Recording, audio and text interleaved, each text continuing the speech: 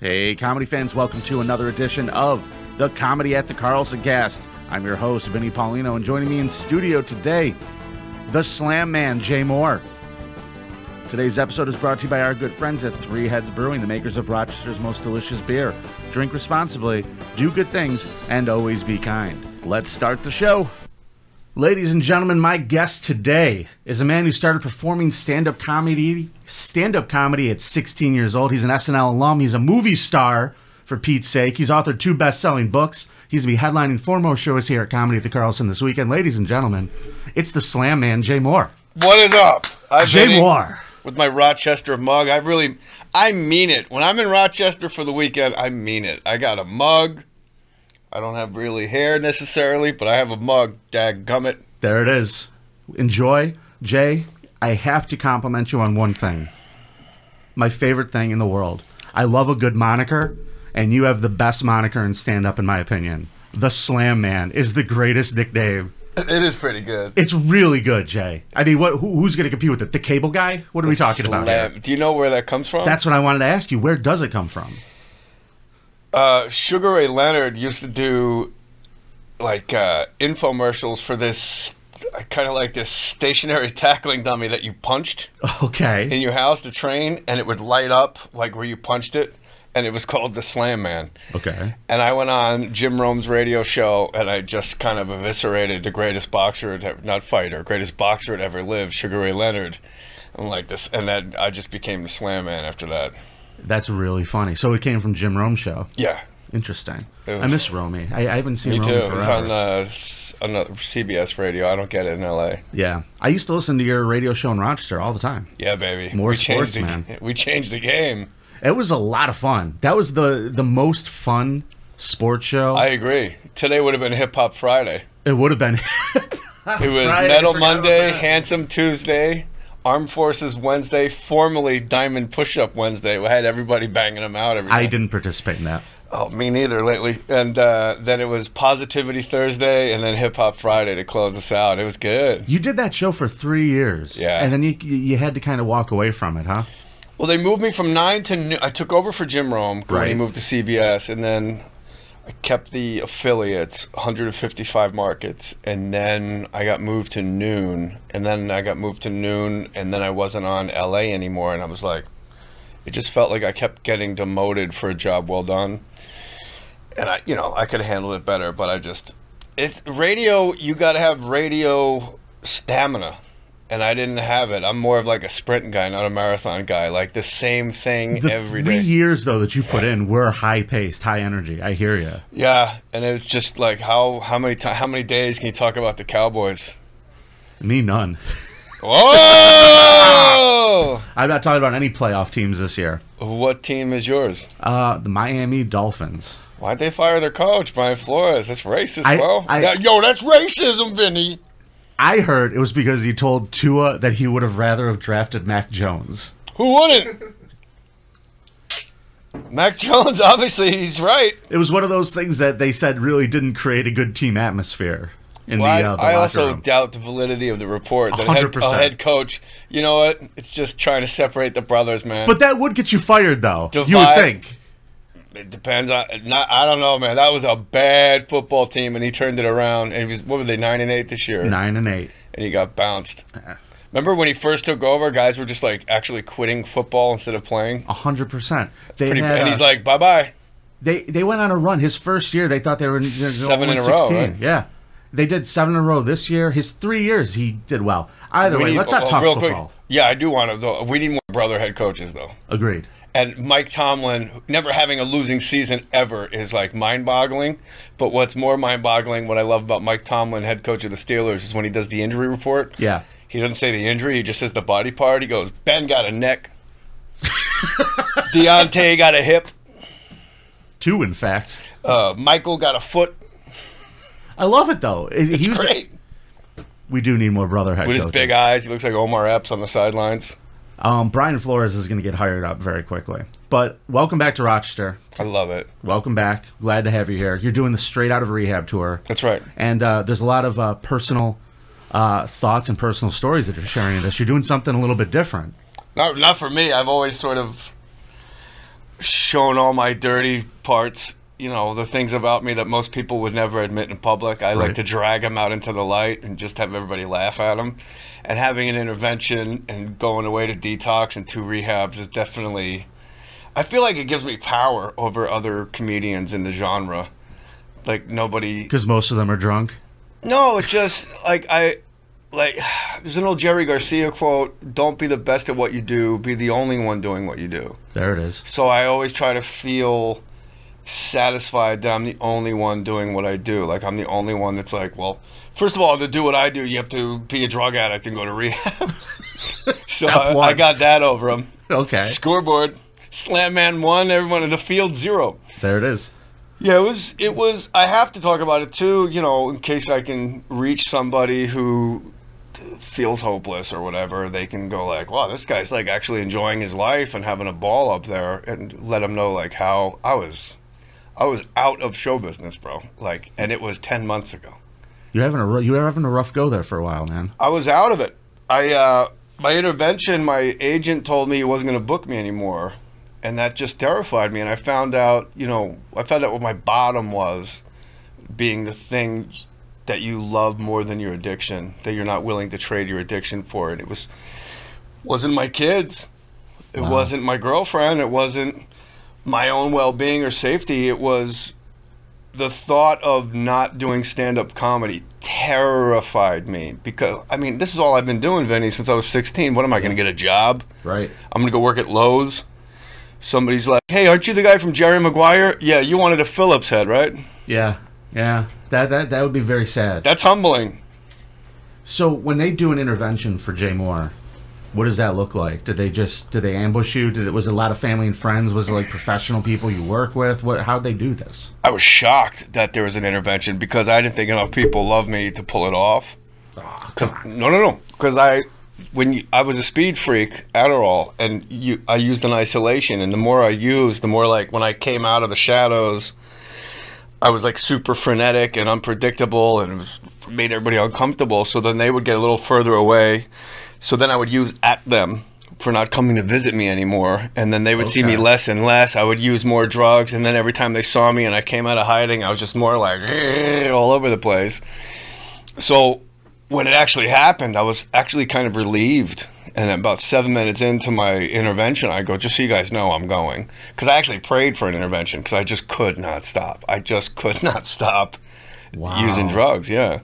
And they, you can't just tell a drug addict, like, hey, meet us, because you can't outthink an addict. You can't just say, like, hey, we're all going to meet in Uncle Barry's living room tomorrow. Why don't you join us? The addict's like, nah, something's up. Is there going to be Adderall? Something's up, nah. So you got to lie to get the addict into the room. They told me from my podcast I was going to interview RZA and Ghostface Killah from Wu-Tang Clan for my podcast at 8 o'clock in the morning, and I was so high I believed them.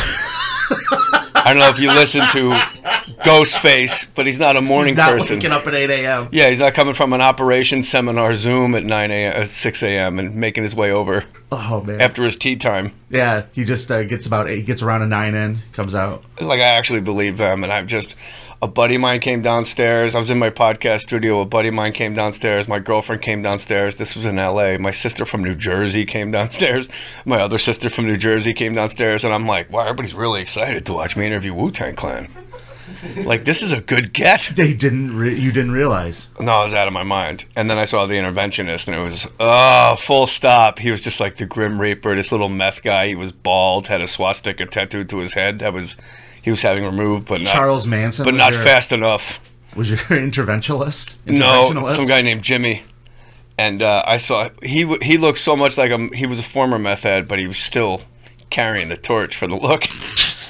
And when they took me to detox, I was like 170 pounds. I was wearing a USA Wrestling sweatsuit. I looked like a DuPont. And I'm so happy to be with a comedian. And then when they took me to detox, they actually thanked me and brought him inside. That's wild. And I'm like looking around. I'm in like horse country. Like, there's no one for miles. Like, I'm looking for me. Come on back in. And I'm like, keep an eye on him. He's got some stories. Oh, I'm like, now where do I go? But, so were you tempted at all, like when you're doing this, when they come down to do the intervention, to just hit record? Because they're in your podcast studio. Did you ever think maybe? Oh, no, because I don't even know how to work my own podcast. I have a person do it. I got Elena. Good job, Elena. Thank you.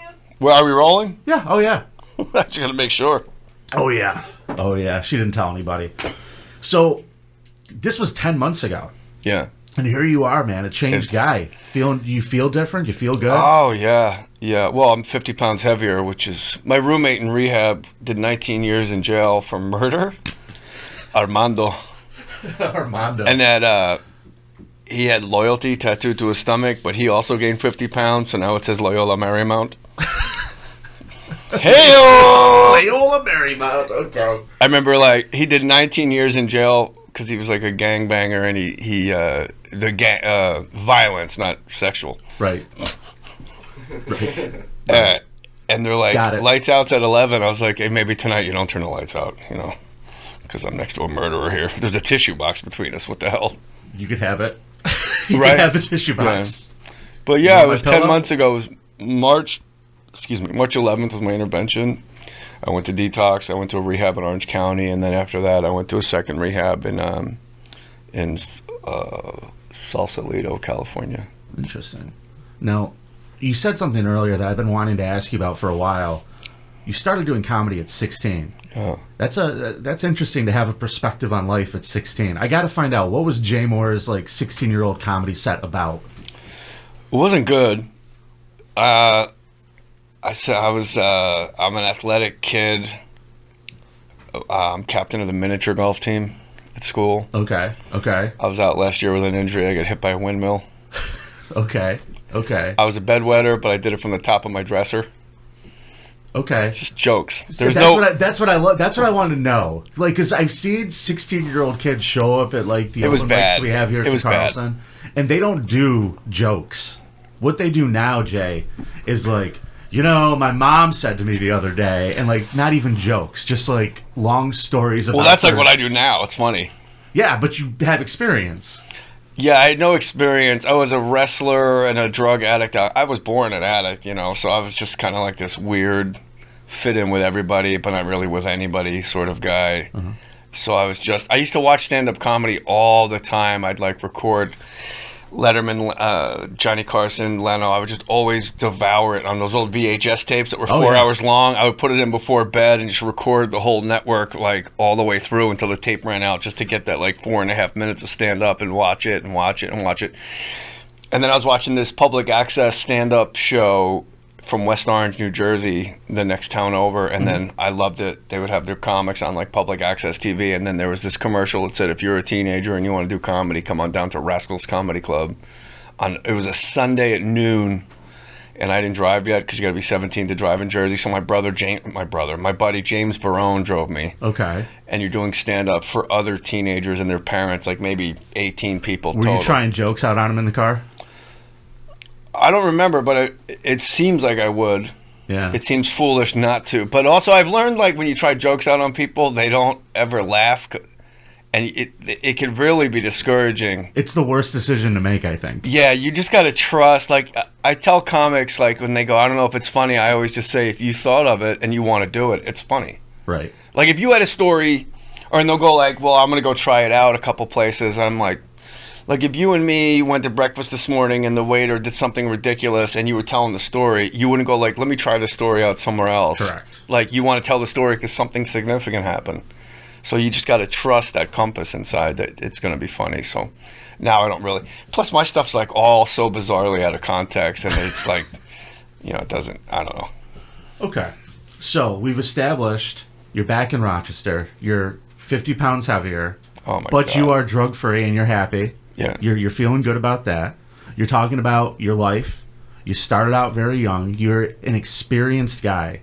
You're taking all of this and putting it into this one type of. Is this going to be a special? The Straight Outta Rehab show? Is this going to be a one-man show? I think it's more of a one-man show than stand-up special. But I only have 15 minutes of rehab stuff, so I really should do a little more writing.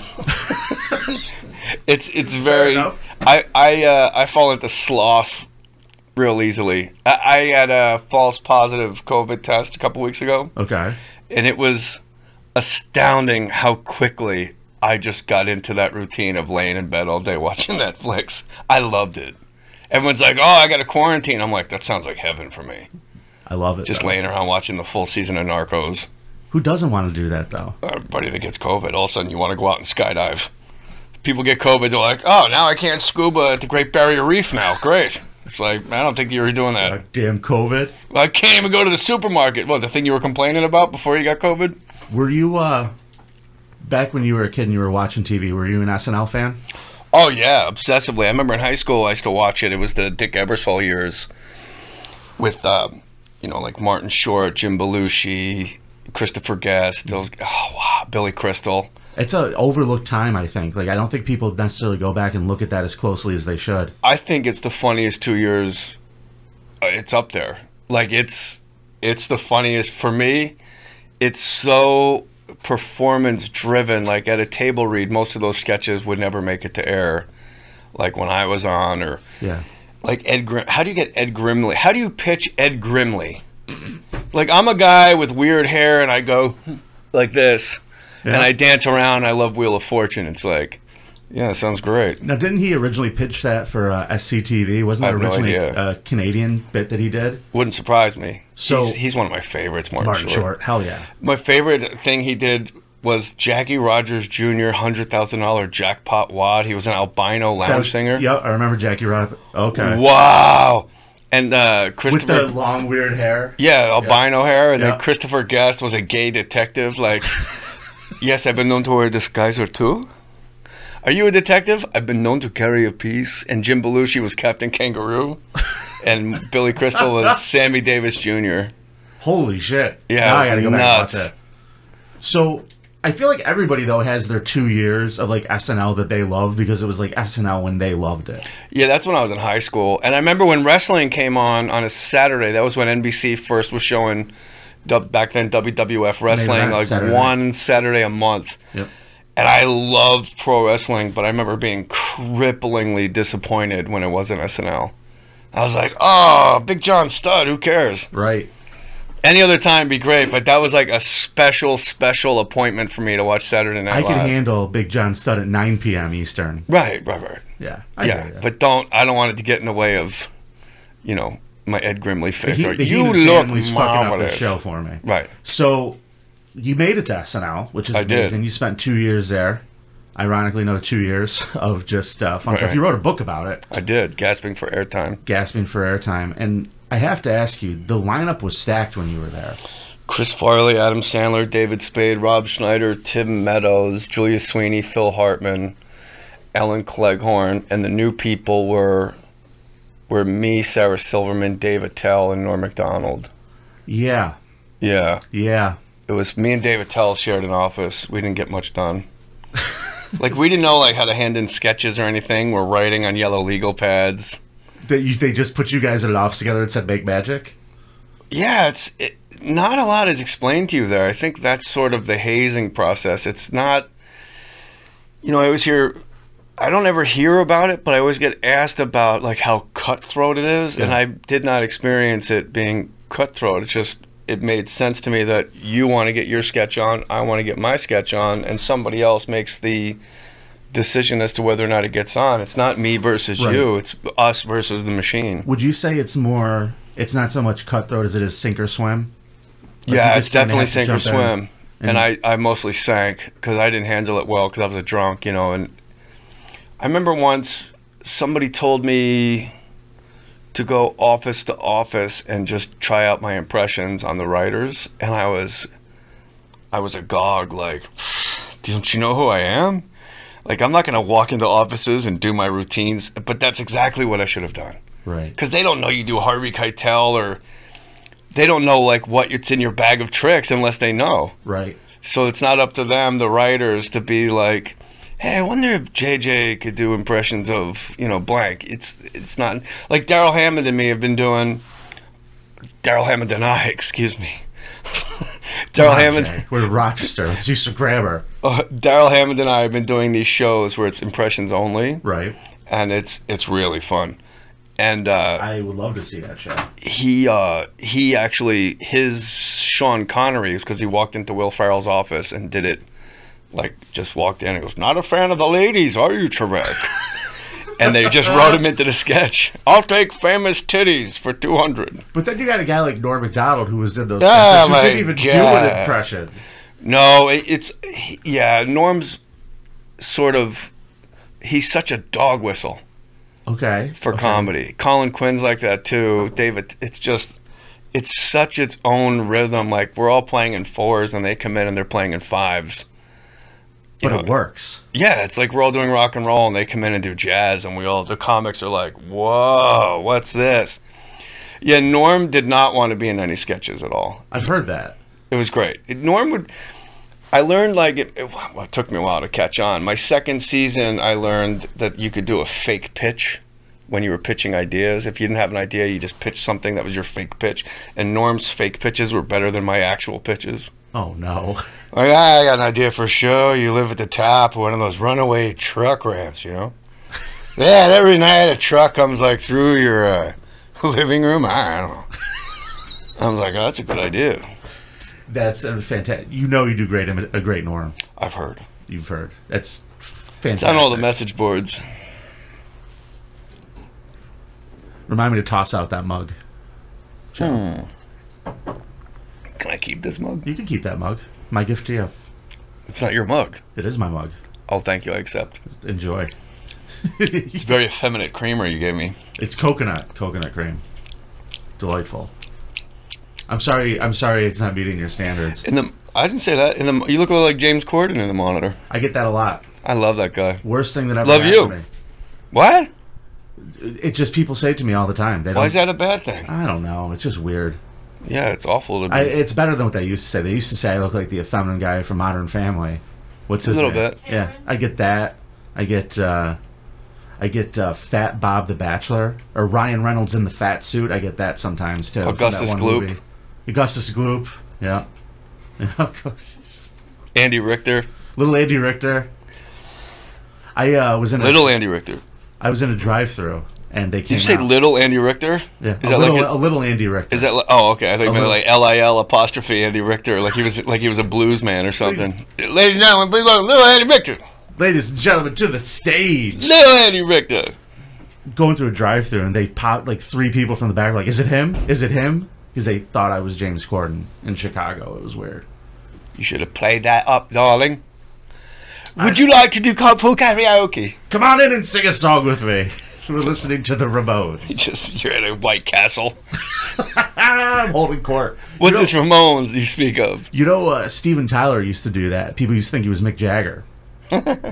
He would just play it up and throw out a British accent. That's great. So, who was the funniest guy you were in the room with at SNL, in your Chris opinion? Farley, like, absolutely. 100% Chris? Out of all those names, Chris Farley? Oh, it's not even close. Okay. He was magic. Like, he was a sprite from the woods. You were powerless over him. Like, when he would, like, make you laugh during sketches. When the camera was on you, he'd go cross-eyed when he was saying his lines. He'd try to mess up your wig. And, like, he'd tousle your hair to make your wig crooked. See, those are the things that make it, like, someone beloved. I don't think anyone's ever been as good as Chris Farley on that show. Like, Eddie Murphy was an event. Yep. But I wasn't powerless over Eddie Murphy.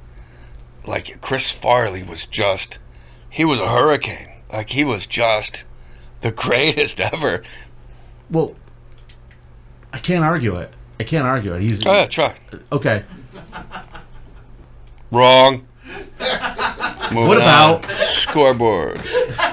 Slam Man 2. Score number 2.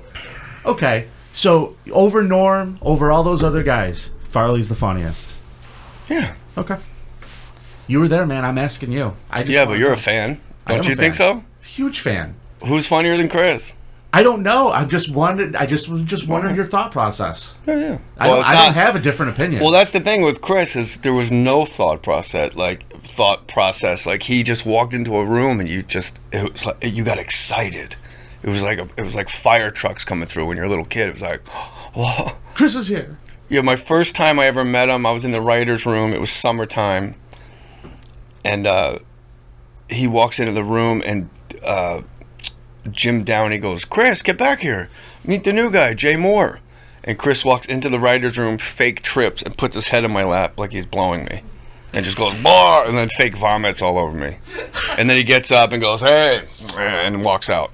That's hysterical. So the first time I met Chris Farley was here. Here. He was here. That's wild. Yeah, that's an interesting story. That's just insane. That's Talk about a guy that didn't care about like what you thought of, but he did care what you thought of him. But he needed. It's its own show. Okay. He was magic. I got one more SNL question for you. Did Lorne Michaels, just talking with Lorne Michaels, did he ever make you laugh? Did Lorne Michaels ever tell a joke or do? I've never heard him tell a joke. I thought he was really cool.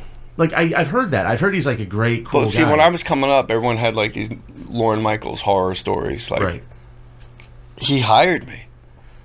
You know what I mean? Like, out of the entire world, he went, "I would like that one. Have him washed and sent to my tent." I love him for that. Sure, but I'm just wondering if he never himself is funny. If the guy like cracks jokes at people. I think he's more like a funny conduit than a funny projector. You know, I think he's just kind of processes the funny and rearranges it and puts it places. It's a weird genius, right? It is. I mean, it's the longest running show in the history of television, right? Yeah. Yeah.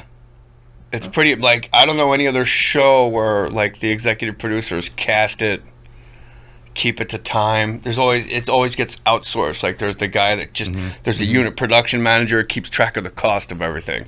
There's the stage managing director that keeps track of the time. Yep. There's the producers that keep track of the content. And he just does all of it all the time. Yeah. That's amazing. It sure is. I look at that guy and there's like a mystique, and I just always want to know more. Yeah, me too. Yeah, there's still a mystique. Yeah. I was like, how he does it is sort of like he's going to take it to his grave. Like, no one really knows how he pulls this off every week. It's the show's under the gun every week. The schedule for the show is built on people in the 70s, like doing blow all night and staying up all night and partying and writing and rock and roll.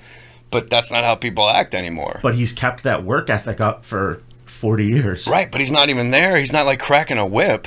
Right. He's at the other end of the building in his office taking phone calls from, like Dick Cheney's office. And you're just like in the other end of the office going like, I got to get my sketch in. It's really fascinating. Listen, man. Daryl Hammond tells this great story at the show we're doing where Tracy Morgan says to Daryl, like, we got to have some FaceTime with the man. We got to go say hi to Lorne Michaels out of respect, like a mafia boss, D.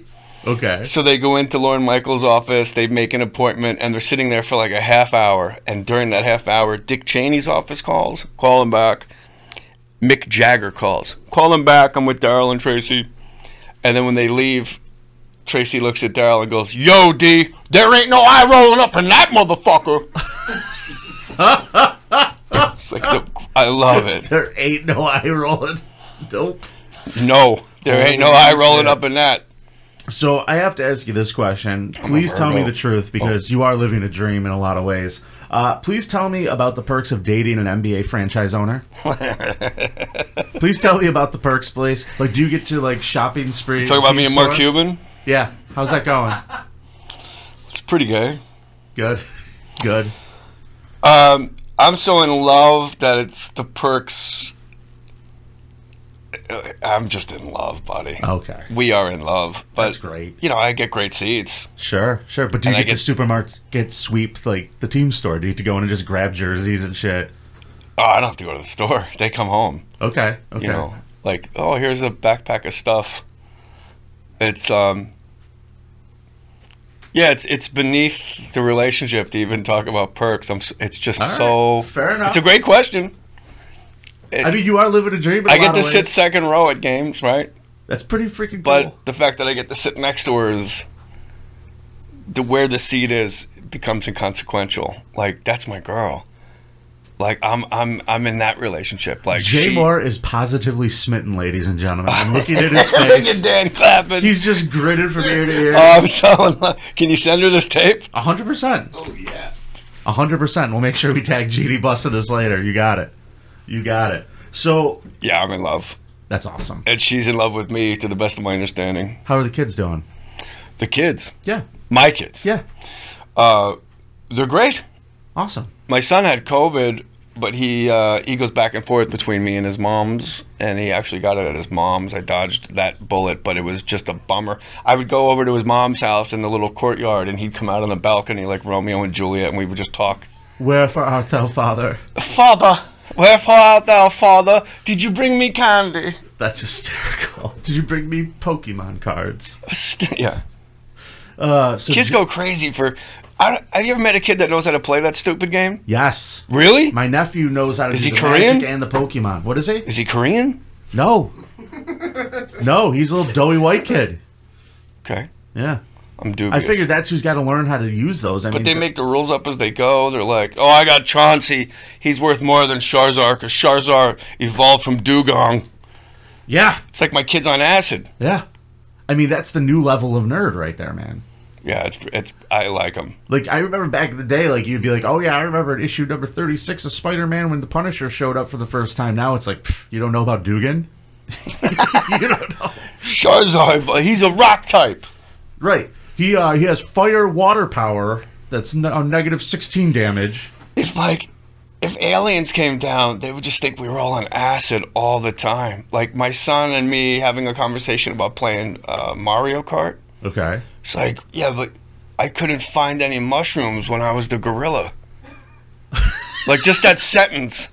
Like when I was the gorilla, I couldn't find any mushrooms. You kept driving over them when you were in the dune buggy on the piano. Yeah. It's like, what? It's probably to come into play and when they decide whether or not to take over the Here's my plan when the resources. aliens come. You always hear about the aliens doing anal probes. Yes. Big fan. I sound like Norm. You always hear about aliens doing anal probes, right? Right. So when the aliens come down, when the aliens come down, if I ever have like a one-on-one spaceship alien experience, I'm going to immediately pull down my pants, bend over, and spread my cheeks. And they'll be like, what are you doing? I'm like, well, I heard you guys anal probe. And they'll hopefully go, yeah, but now you made it weird. Yeah. Yeah, we used to do that like in the 80s, man. No, you made it weird. But you're not supposed to like be willing. I'll be like, come on, give it up. And they'll be like, see, I don't try bits out on people. I know it's funny, but you're straight facing me. Now I'm uncomfortable. I'm no-selling you. I'm no-selling like a motherfucker. I can't believe how fat I am. I thought this new diet of black shirt was going to work for me today. I got to tell you, from years of experience, just accentuates the titties. The black shirt. We can curse on this? Yeah, if you want. Wow, you're the one dropping titties everywhere. I don't know. Is that a curse? It doesn't make you look any older. Good point. Good point. You're a cutie pie, man. You're a sweetheart. Jay Mohr, ladies and gentlemen. 4 more shows here at the Carlson. You get your tickets right now, carlsoncomedy.com. Jay, before you go, you go, last question. Yes, can you give me a good Bob Saget story? I knew you guys were friends. Bob Saget was on my podcast. I used to do it out of my garage in the Palisades, and I had a babysitter. I'm like, I need the house for an hour. I need you guys to get lost. And she goes, okay. My son was like an infant. So we go a little long. It's like an hour and 5 minutes, and the babysitter comes back through the gate into the house, and my son is hungry. He starts crying, like wailing, and mid-sentence, Bob Saget goes, well, that's the thing when somebody just gave birth to a baby in the driveway. I know. He's a quick dude, man. I love him. Present tense. Yeah. It's hard not to love the guy. I've never met him before in my life. I wanted to. I missed his last shows here. He was just one of those guys when you met him, you were friends. Like, no one has a bad thing to say about Bob. Yeah. And if they do, it says a lot about them. He was just wonderful. Yeah. He was a good guy. Well, ladies and gentlemen, you can see Jay Mohr here at the Carlson this weekend. You could also see him in the second row of Lakers games if you pay attention. And, Jay, your newest special's out now? Where's it? Altamont. Altamont. Yeah, I recorded that very high, so it's definitely interesting to watch. How do you feel about it now, looking back on it sober? It's amazing how great I am. I could pull that off. To be honest with you, I was railed out on Adderall. I was high as a giraffe's ass, and there's a reason my hand's in my pocket and it stays there. Because if I took my hand out of my pocket, I don't know what I'd be doing with my arms. Now you need to go watch the special. Yeah, actually, that should be the selling point. Like, this is his last special. That's why I named it Altamont, because I was a mess. That's of course, the concert the Stones did, and the Hells Angels murdered a guy in the front row. Well, Mick Jagger was singing. But yeah, Mick Jagger's doing like that hippie crap, like, children, please, there's so many of you, back up, please. And then Keith just goes, that cat right there, man, cool it. He's just a pirate. I mean, the freaking Hells Angels were power bombing people in front of the stage. It was just completely out of control. Paid him in beer. The guy on acid staring at Mick doing his werewolf impression. It's a great And then video. some guy runs up to shoot Mick Jagger, and by the grace of God, some Hells Angel just catches him and stabs him in the neck on camera. Guy stands out. He's wearing it's a black guy wearing a lime green suit. That's right. Surrounded by shirtless hippies with a pistol. It's like, way to blend in. Jesus, you should have just worn your leather vest and your moccasins. You would have been better off. I guess so. I don't know. Well, ladies and gentlemen, this has been a fun episode of the Carlson Cast. We'll be back next week with April Macy. We hope you join us. Until then, act right, Rochester, and hopefully we'll see you here at a show with Jay Mohr this weekend. Thanks again, Jay. Thank you, Vinny. Love you, buddy. Love you back. Okay. Thank you for being awesome and watching another episode of the Carlson Cast. Don't forget we're streaming live on Facebook and YouTube every Friday morning. You could also follow us on social media on Twitter and Instagram at CarlsonCast. You can listen anytime on iTunes, Google Play, and we're now available on Spotify. You should also check out an amazing app called Laughable. And on the Laughable app, you can connect to your favorite comedians in a way you never thought you could before. Download it in the App Store and visit carlsoncast.com for information on more shows. And don't be a jerk, rate and review.